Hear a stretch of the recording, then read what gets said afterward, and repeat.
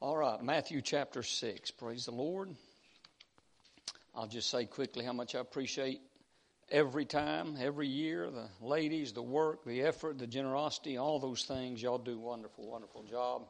And I hope you realize that's sincere, not only from me, but from a lot of other people that notice it as well. I sure appreciate it. Matthew chapter 6. Matthew chapter 6. And if you will, I'd like to ask you to stand in honor of the reading of the Word of God, or Brother Roger might interpret this as a standing ovation. I don't know.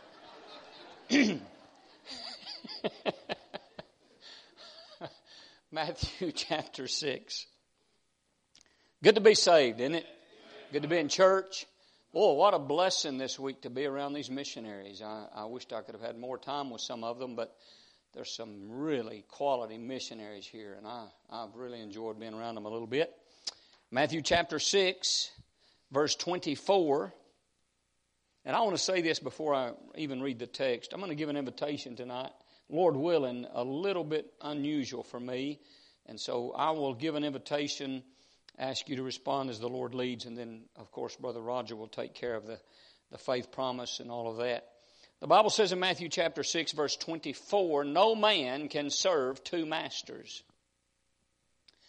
For either he will hate the one and love the other, or else he will hold to the one and despise the other.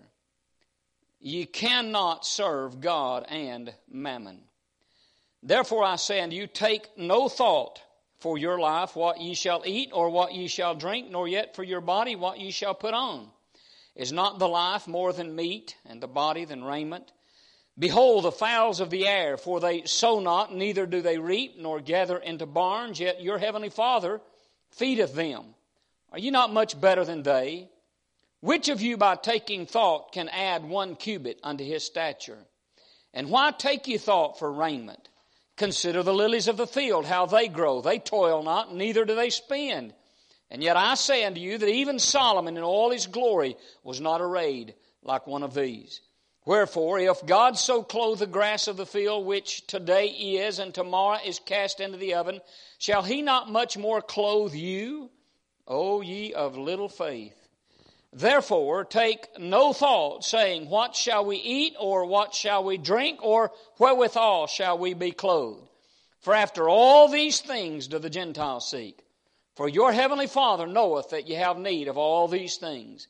But seek ye first the kingdom of God and his righteousness, and all these things shall be added unto you. Take therefore no thought for the morrow, for the morrow shall take thought for the things of itself. Sufficient unto the day is the evil thereof. Let's pray. Father, I sure do appreciate what we've enjoyed this week. And God, I'd sure appreciate it tonight if you'd allow me to be your vessel. And I do pray that you'll take this weak-based, despised thing of naught, this frail creature of dust, and I plead in the name of the Lord Jesus and by your mercy that you would allow the Holy Ghost to do through me what I cannot do. Help your people.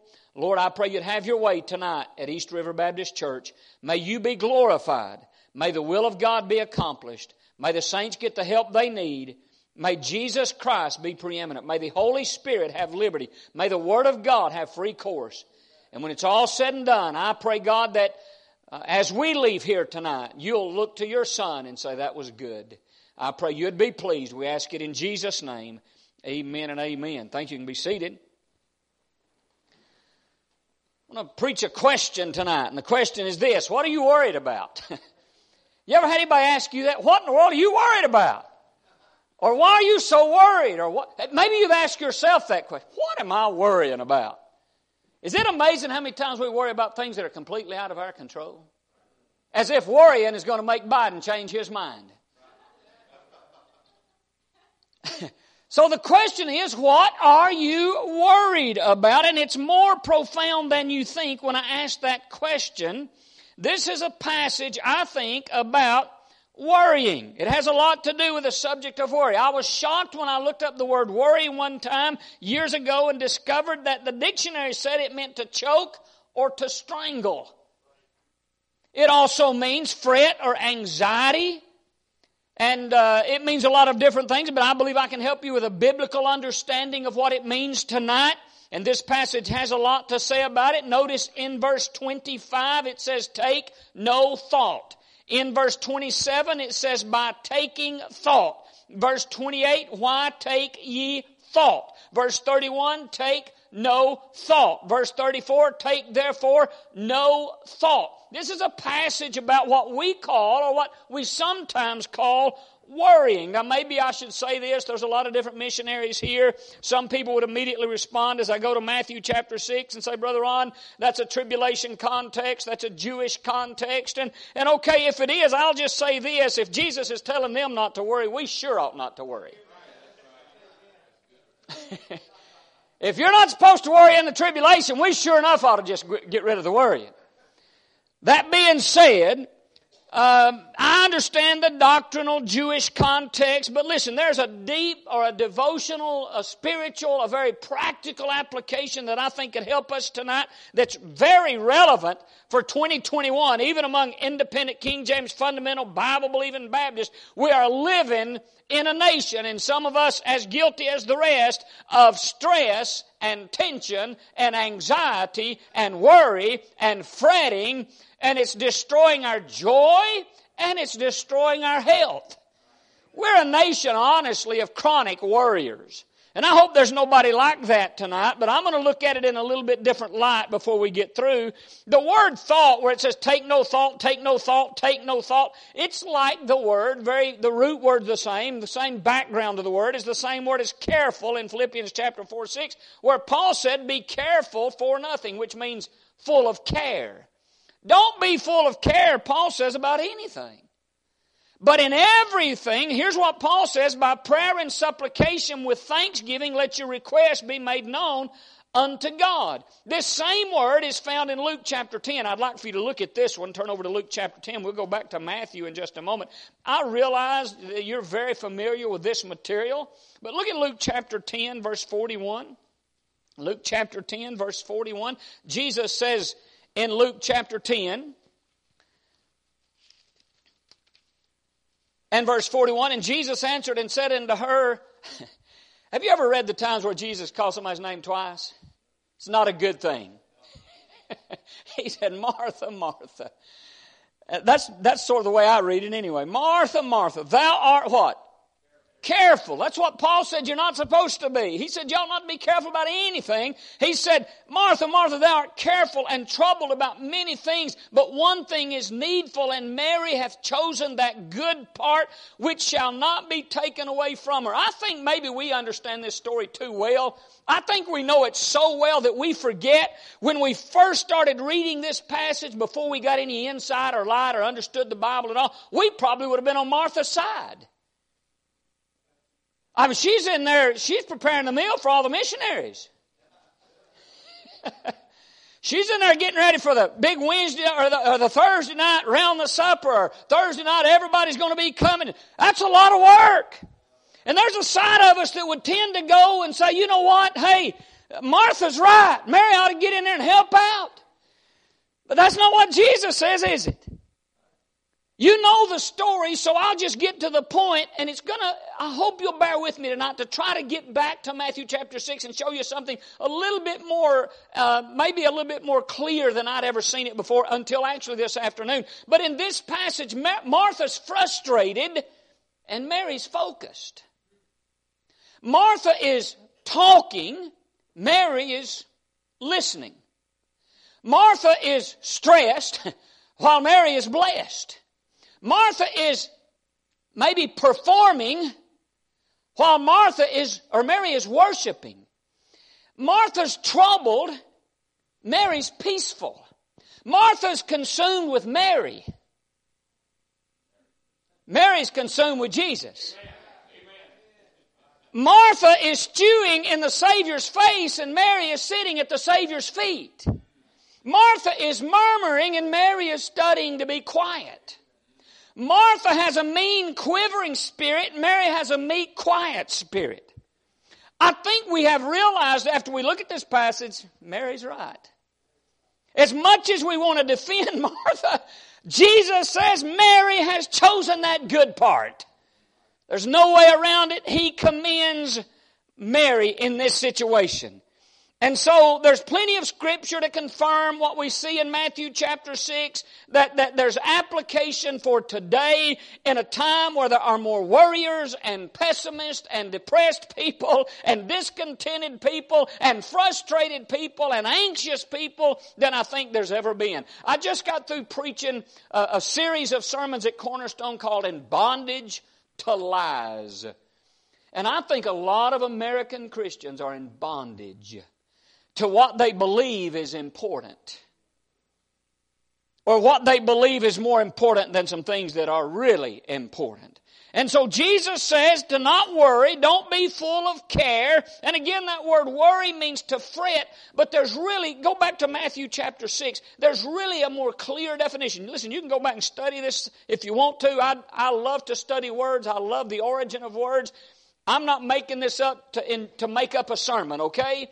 I'm telling you, if you'll do your word study on this thing, worry, it does mean to fret, but it also means to be strangled. And the best definition is it means to be divided.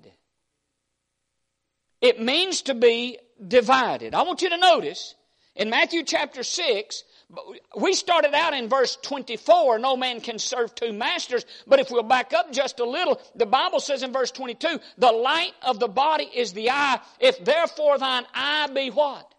Single, not divided. If thine eye be single, thy whole body shall be full of light. Then you come to verse 24 where it says no man can serve two masters. You cannot serve two masters. What I think God is trying to help us to see in this passage, especially in 2021, is that we bring a lot of trouble into our lives. We bring a lot of stress and fretting and worry and anxiety when we separate our lives into the sacred and the secular, into the spiritual and the material, into the eternal and the temporal. We divide our lives into this is God's and this is mine. And we therefore become divided. We become strangled trying to serve two masters, which leads to a lot of worry and a lot of stress. The attitude is Sunday is God's, Friday is mine. The tithe is God's, the rest is mine. God tells me what to wear to church. I'll wear what I want to on Saturday. This is my church music. This is my truck music. Now, you know that what I just said is an illustration of what he's talking about here. It's all God's if we get it right. And you can't serve two masters. It's an impossibility. When the Lord first put this message on my heart years ago when I preached at Cornerstone, I was going to preach from Matthew chapter 6. I was going to preach a message on what I thought the passage was teaching, and it was after I prepared the message that God had wore me out and helped me to see what it really meant. But when I first started preparing this message, I thought, we don't have a lot of worriers at Cornerstone. I don't think we have a lot of real worriers. But when I think worry, I think of nervous breakdown kind of worry, like my mom. My mom was a worrywart. I don't say that to make light of my mom. Bless her heart. She grew up with a drunk for a husband who beat her profusely. I mean with his fist until she was bleeding and bruised. And it was pitiful what he did to her. And then some of my older brothers, what they did to her after my dad died by going out. My brother came in one time at 3 o'clock in the morning and some guys had taken brass knucks and beat him to pulp, broke all kinds of bones in his face. My brother would go out and tell Mom he'd be back at 10. And he wouldn't get in until 2 or 3 o'clock in the morning. I've seen my mom sitting on the side of a couch. She died when I was 18. I've seen her sitting on a couch. And if you could just hear a faint siren miles away, she'd just start trembling. That's terrible. Probably what caused the cancer. I wouldn't be a bit surprised. But she was that kind of worrier. I'm not talking about that kind of worry tonight. What I'm talking about tonight is being overly concerned about the wrong things. Being overly concerned about, is that what Jesus is telling them in Matthew 6? It's not that those things are bad things. They have become a priority. Thus they have become ruler and master. in their lives. He's talking about overly concerned about the wrong things, which leads to what we call worry, stress, frustration, tension, but I say it leads to distraction and division, which is what he's teaching in the passage. Is this kind of worry a lack of faith? He says in verse 30, he says at the end of the verse, "O ye of little faith." I've got to be careful here because I will tend to carry this message too far. There is a certain amount of personal responsibility that we must maintain. America is becoming a very irresponsible country. We have an entitlement mentality, and you have men now sitting in Baptist churches, sadly to say, who would rather make more money from the government sitting at home not working than make less money and going out working. You need to go out and work. It's not the government's job to take care of you. By the way, it's not the government's job to take care of your children.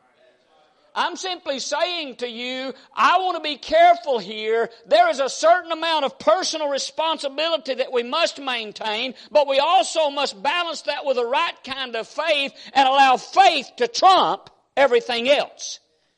And especially prioritizing things. George Mueller said the beginning of anxiety is the end of faith. The beginning of true faith is the end of anxiety. Vance Havner said worry's like a rocking chair. It'll give you something to do, but it won't get you anywhere. Let me ask you a question. Should God's people work and plan to provide food, clothes, and shelter? Obviously. We're supposed to work.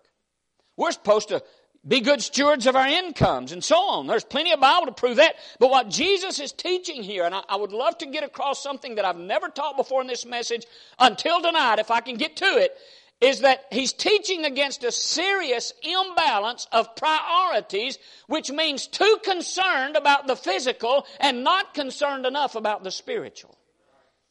It's not that you shouldn't be responsible, it's that we become consumed with the things that are much less important than the things we ought to be consumed with. And while we might say the way we gauge that is by which one takes the most money and the most time, I'm telling you, what the Lord is pointing out is which one occupies your mind. I'll remind you what I know you already know, but mark it down, get it ingrained in your heart. All of you need to get this if you haven't got this figured out yet. There is a great battle in this universe. And the battle is between God and Satan. I promise you this is the reality of what we're facing in this life. In this universe, God and the devil are enemies. Satan is our adversary. Amen. And there is this great war taking place, and there is a battle for a piece of property. The devil wants control of it. God wants control of it. And it's called your mind.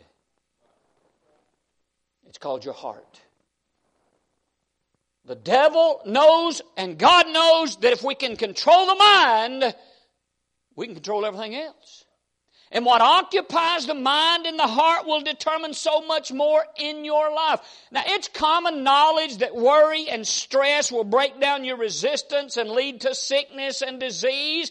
But what I would like to suggest even more serious than that, and obviously Brother Clark and others can teach you about all of these dangerous physical results and consequences of stress and worry and all those kind of things. But even more serious than that is being overly concerned about physical things, which will break down your spiritual resistance.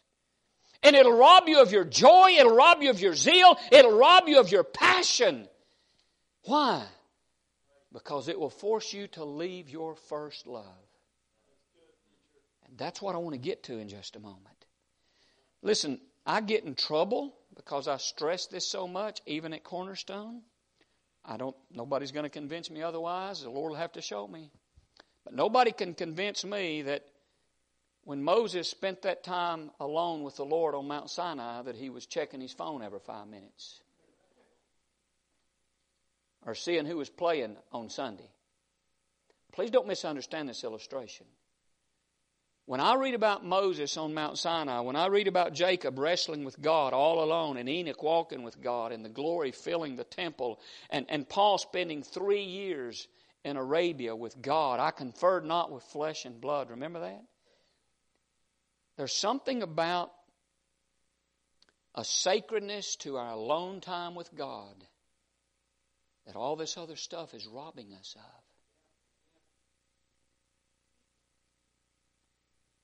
And it's an imbalance of priorities. And the thing amazing to me in this passage is Jesus basically uses two things to teach them that they've got the wrong kind of priorities: food and clothes. Am I right? In the passage, there's two things that he teaches in order to illustrate that they have an imbalance of priorities, that they're consumed with the wrong things, that they're preoccupied with the wrong things, therefore they're divided, and you got two masters when you can only have one, and he's talking about food and clothes as the illustration. And so I wonder if we look in our lives and in our heart at our attitude about clothes or Bible reading, eating out or a prayer meeting, snacks or family devotion, shopping or soul winning. I wonder if it would tell us that we maybe are more consumed with things that mean too much to us. Not that any of those things are wrong until they get way, way out of balance. So the Bible says, fret not. Let not your heart be troubled. I would have you without carefulness. Let me give you a few quick facts before I just give you a quick illustration of what I want to show you tonight. Number one, in this passage, verse 27, worrying doesn't change anything.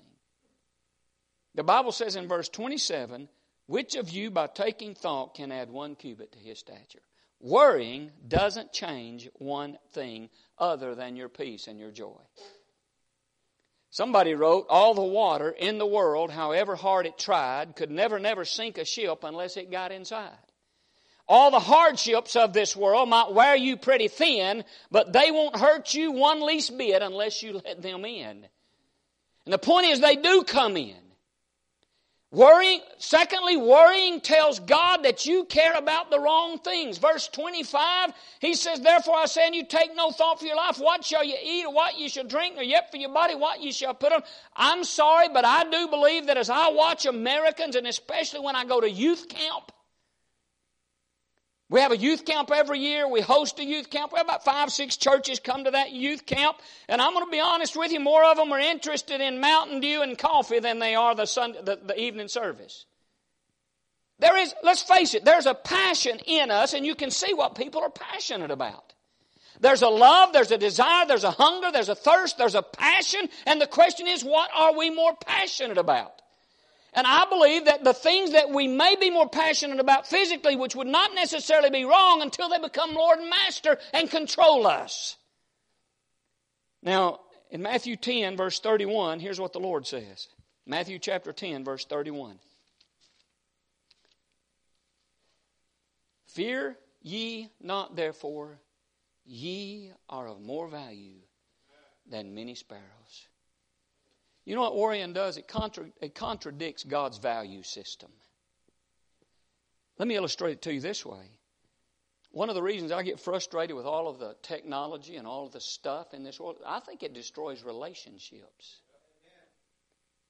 Now, I'm not inside your home, but if I go to a restaurant and watch a man, wife, and 2 or 3 kids come in, they don't talk to each other. Now, if it interrupts your relationship with your family, is it possible it interrupts your relationship with your Savior?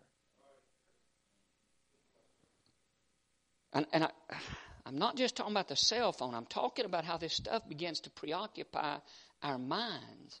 Worry, preoccupation, being divided by these things, sort of marks us as being like lost people. Look at verse 32.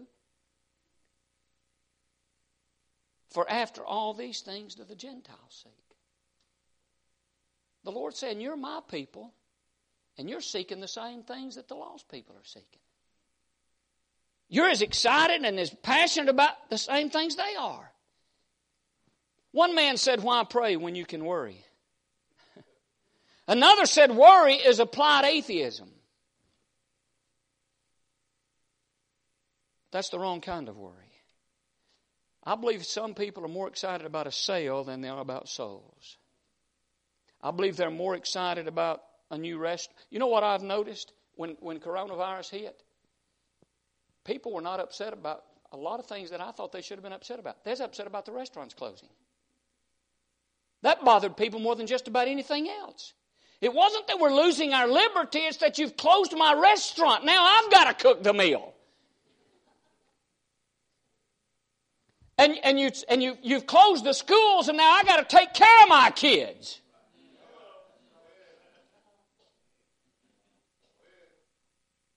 That's what I noticed with this. The things that should have bothered us didn't. I really do believe Americans are more and more like cattle every single day. Give me an open restaurant, give me a check, and I don't care about anything else. It is amazing how passive we've become. Now, I really want to I want this message to be a short message. If you have followed me thus far, if you agree with me that maybe we've got an imbalance of priorities, we've got a little bit too much passion for some things and not enough for others, that maybe the physical and the tangible have too much control of our mind and our heart, if you agree with that, hold on for just a second. I'll show you what I think is the real problem that the Lord reminds me of, and especially this afternoon. But first of all, the question is, what do we do about it? In Matthew chapter 6, verse 24, the first thing I would say that we need to do about it, verse 24, no man can serve two masters. Why not just an all-out surrender and give it all to God again? Do y'all believe the best among us drift, slide? I'm going somewhere with this, bear with me. That we get cold and calloused, and love waxes cold. Do you believe that? What steals that love? What has our love? If we leave our first love, if we get cold on God, if we get sort of just mechanical in prayer and the Bible just becomes a book, if that happens, why did it happen is my question. How did that happen to us? And I think surely, I hate to use this illustration, especially on Brother Lee's 21st anniversary. Is it possible that your love for your wife gets a little stale every now and then? Maybe some of you are looking at me like yours never has. Man, give me the secret to that.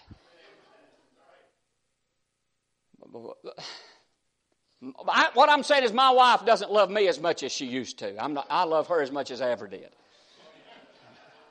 She's probably watching tonight too. I probably might just stay an extra week now. I believe it happens in a relationship. How do you fix that thing? It takes a decision.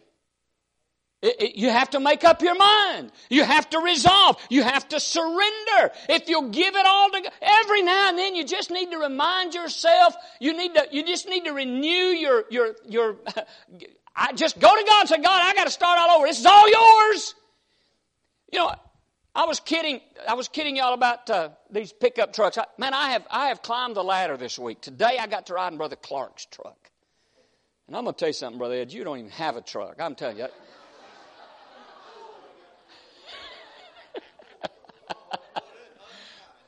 I'm sorry. I shouldn't have quoted you, brother. I'm sorry. I've been working on that all day long, folks. Give me a break. But you stop and think about this tonight. Brother Lauren, what would bother you tonight the most if a tree fell on your truck or his truck? Don't answer that out loud. What would bother you most tonight, Brother Clark, if somebody stole your boat or Brother Roger's boat? Come on, you know good and well. Somebody steals your neighbor's truck. You say, well, I hate that. That's really bad. And you probably won't lose a bit of sleep over it. Right? But what if it's your truck? You're going to be ranting and raving and having a fit. So what you need to be able to do is if you get up in the morning and somebody stole your truck, you just say, Lord, somebody stole your truck.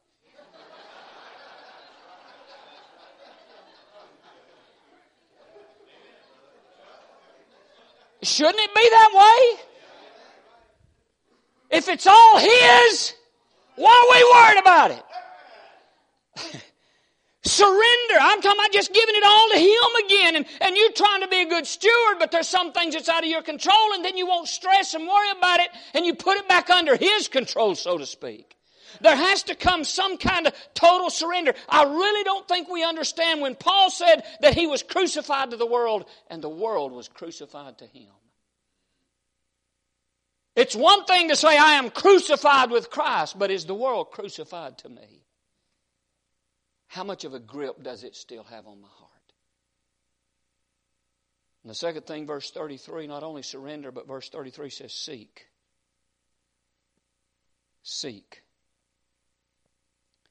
And then, I guess I'll just put it this way. It's sort of like if you walk in the Spirit, you will not fulfill the lust of the flesh. You don't say, I'm not going to fulfill the lust of the flesh, therefore I'll walk in the Spirit. No, you walk in the Spirit and then you walk. Well, that's sort of like this works. If you and I would get busy seeking the right things, those other things would just sort of find their right place. They wouldn't consume us. And the third thing, not only surrender and seek, but just see. And the only reason I'm using that word, obviously, is for alliteration, but it says in verse 26, behold, and it says in verse 28, and why take you thought from it? Consider. I think we need to sort of see again.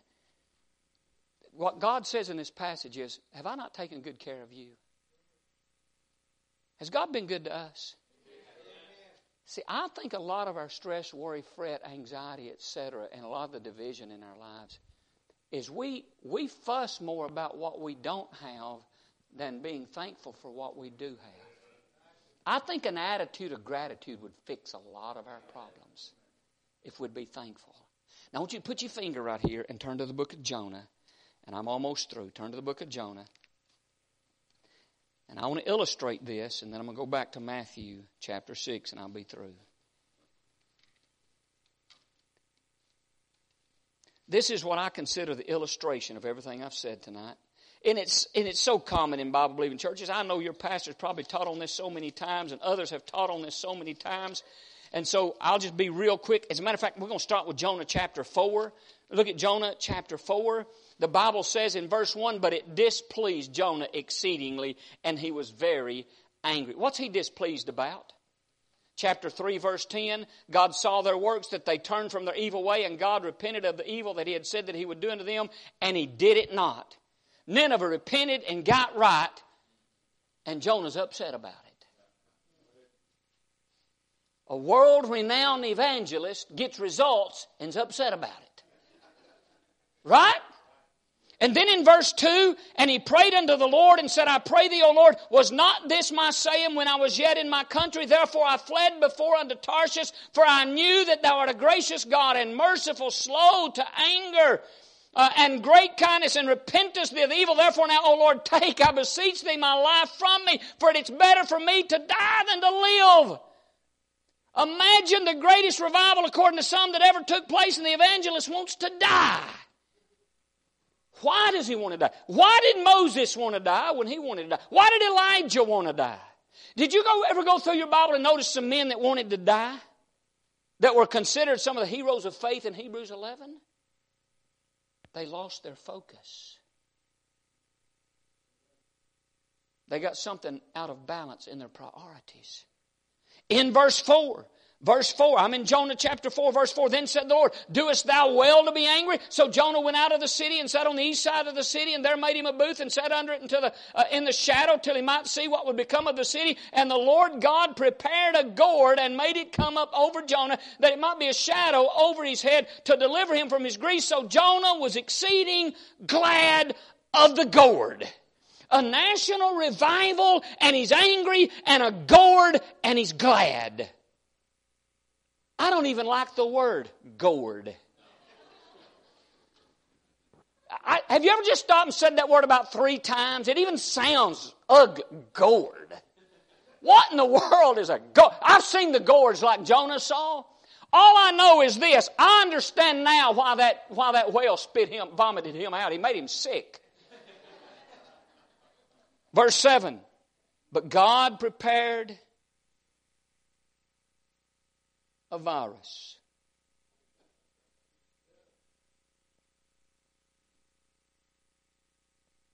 A crash. A depression. God prepared a worm when the morning rose the next day, and it smote the gourd that it withered. Listen, God's got a worm for our gourd. Verse 8, and it came to pass when the sun did arise that God prepared a vehement east wind, and the sun beat upon the head of Jonah, that he fainted and wished in himself to die. This guy's got trouble. And said, it is better for me to die than to live. I guess we would call this circumstantial joy. Up and down, hot and cold, in and out. No consistency. What's this all about? Go back to chapter 1. You see, I think when you get to chapter 4, you better understand chapter 1.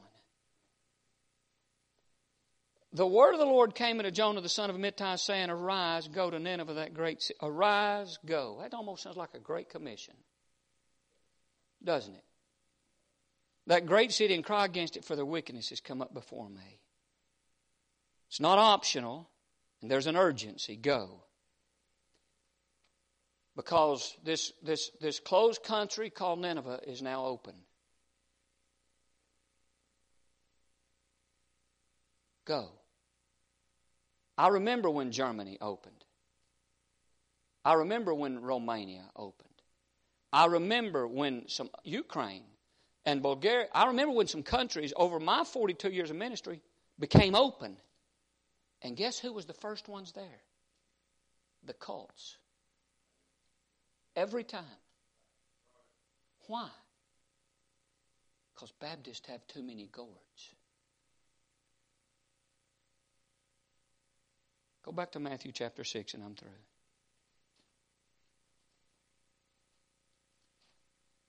There are things we love too much. By the way, finally Jonah gets there and sees God do a great work. I wonder what we might see if we'd finally get there. But unlike any other time when I've preached this afternoon, I'm looking at this passage and I come to Matthew chapter 6 verse 24. It says, no man can serve two masters, for either he will hate the one and love the other. And it jumped out off the pages at me. My problem. It would be easy for me to say is that there's too many things that pull and that divide. But the problem is that we love some of those things. You cannot serve two masters. You cannot love two masters. Because whatever you love will be like hate to the other. Which is why Jesus said, if you're going to follow me, you have to hate your mama. And you know he didn't mean despise and loathe your mama. He meant compared to your love for him, you got to love your mama a whole lot less. And I'm wondering what we love the most. Because when the love factor gets fixed, I preach a sermon at my church, the one thing that would fix everything. If I loved him like I ought to, it'd fix everything. And I do think it's something we battle. And I think it divides us. And it divides our loyalty. And it divides our heart. It divides our passion. It divides until we don't enjoy the Christian life because we're being choked and strangled. And so I thought, what an invitation tonight would be if I could encourage you, and I know some of you might not come down here, and I don't want you to feel any pressure from me, but wouldn't it be wonderful before you give your faith promise tonight if you'd just resolve to rekindle your love for Jesus Christ? My challenge to East River tonight is that we're going to have someone come and play the piano, and I'd encourage you to just get in this altar and say, Lord, I'd like for you to consider doing this. I do this at my church. Just get in this altar and say, Lord, I just want to tell you how much I love you. Or, Lord, I got to be honest. I don't love you like I ought to. Would you just obey the Lord tonight as we stand? Miss Cindy comes. You do whatever the Lord tells you to do. Father, I need to be reminded of what I've preached tonight. Lord, as preachers, we can fall in love with meetings. We can fall in love with some things that are big in our eyes that might distract us or divide us. God, there should be no greater love in my heart tonight than my love for the Lord Jesus.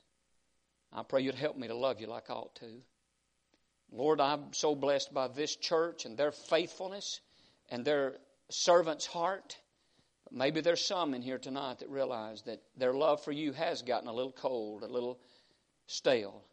I pray tonight that we would resolve to love you more. Would you have your way in the invitation, I pray, in Jesus' name.